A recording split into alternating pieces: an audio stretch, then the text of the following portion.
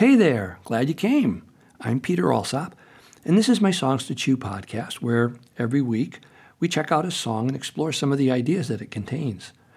Today, we'll listen to a wonderful song that's on my Ebenezer's Makeover album. It's written and performed by a friend who has been one of my teachers, mostly by example, Holly Near. Her song is called I Ain't Afraid. It's about religion. And not only is it a tremendously clear-headed song, but as with most of what Holly does, it's a very courageous song. Courageous because it addresses issues that we sorely need to put out onto the table to discuss with one another.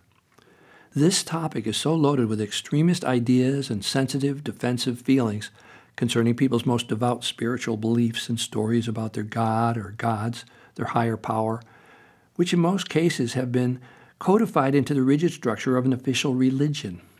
It can be physically dangerous to tread on these pathways. Holly does it with such grace in this song, powerfully, skillfully, and gently. Here's our song to chew for today. I Ain't Afraid. I ain't afraid of your Yahweh. I ain't afraid of your Allah. I ain't afraid of your Jesus. I'm afraid of what you do in the name of your God. I ain't afraid of your churches. I ain't afraid of your temples. I ain't afraid of your praying. I'm afraid of what you do in the name of your God. Rise up to your higher power. Free up from fear, it will devour you. Watch out for the ego of the hour. The ones who say they know it are the ones who will impose it on you. I ain't afraid of your Yahweh. I ain't afraid of your Allah. I ain't afraid of your Jesus. I'm afraid of what you do in the name of your God. Rise up and find a higher story. Free up from the gods of war and glory. Watch out for the threats of purgatory. The spirit of the wind will make a killing off a sinner. Say, I ain't afraid of your Bible. I ain't afraid of your Torah. I ain't afraid of your Quran. Don't let the letter of the law obscure the spirit of your love. It's killing us. I ain't afraid of your Yahweh. I ain't afraid of your Allah. I ain't afraid of your Jesus. I'm afraid of what you do in the name of your God. I ain't afraid.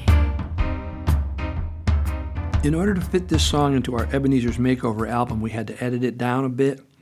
You can hear Holly's complete version of her song on her album Edge, which is available on Amazon. The perspective of the song is so clear and true. It's the people who act violently and self-righteously in the name of their God who are, in fact, dangerous. Rise up to your higher power. Free up from fear. It will devour you. Well, the opposite of love is not hate. It is fear. And isn't it fear that is really the basis of hate? And jealousy is a form of fear.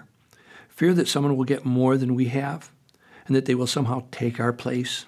And isn't that what we see happening around the world, where so many are afraid that they will be displaced by refugees who need our help?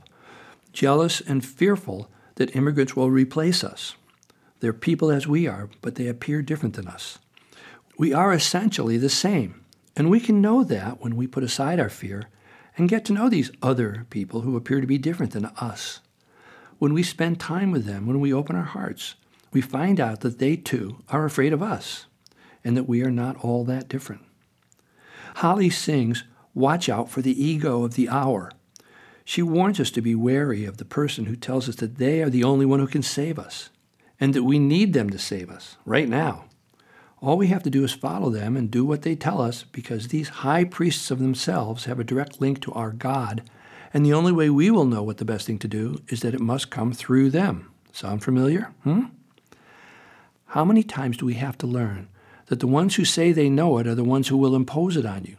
Study anyone's history, and you don't have to go back very far to see that that statement is true over and over again. We all know that it's not what someone tells us, it's how they behave and what they do. It's the verbs that are important. If we pay attention to someone's actions, we can know whether or not their words ring true. Are they walking the walk or just talking the talk? And Holly goes on, rise up, find a higher story, free up from the gods of war and glory. And I would add, the gods of money, greed, and selfishness. Watch out for the threats of purgatory. Whenever a religion tells me about punishment after death, it's so very clear that, by definition, that religion is fear-based. It may have some other wonderful ideas, but when someone says, if you don't follow our rules, then you will end up in hell, that translates pretty clearly into, if we don't do what the high priest tells us the God wants us to do, then we will be punished by that God. And that's fear-based, not loving, and that makes us afraid of dying. And the inverse is also true, that if we do what we're told, particularly us wise men, we will be greeted by 100 virgins after death who will conform to our every wish. That's another lie that spreads fear about not following priests' orders. Remember, priests have traditionally been men who interpret what God wants us to do and then pass that along to the next generation of male priests to carry on the traditional control of the common person. And yet, humans have a spiritual side to our experience of being alive here on the earth. There are some more natural, kind-hearted ways of understanding our human spirituality that don't rely on the fire and brimstone of hell. There are spiritual leaders and guides who don't believe that more money is an answer to the questions of life. They are not high priests who tell their constituents what to do, because they empower people to be discerning enough to see when someone is forcing others to accept an understanding of life that keeps them in the stable and under the thumb of capitalism and other hierarchical social systems of control by one class or race of people over another. The spirit of the wind won't make a killing off of sin or Satan. I so admire Holly and her work and feel honored to have her on board with our Ebenezer's Makeover project.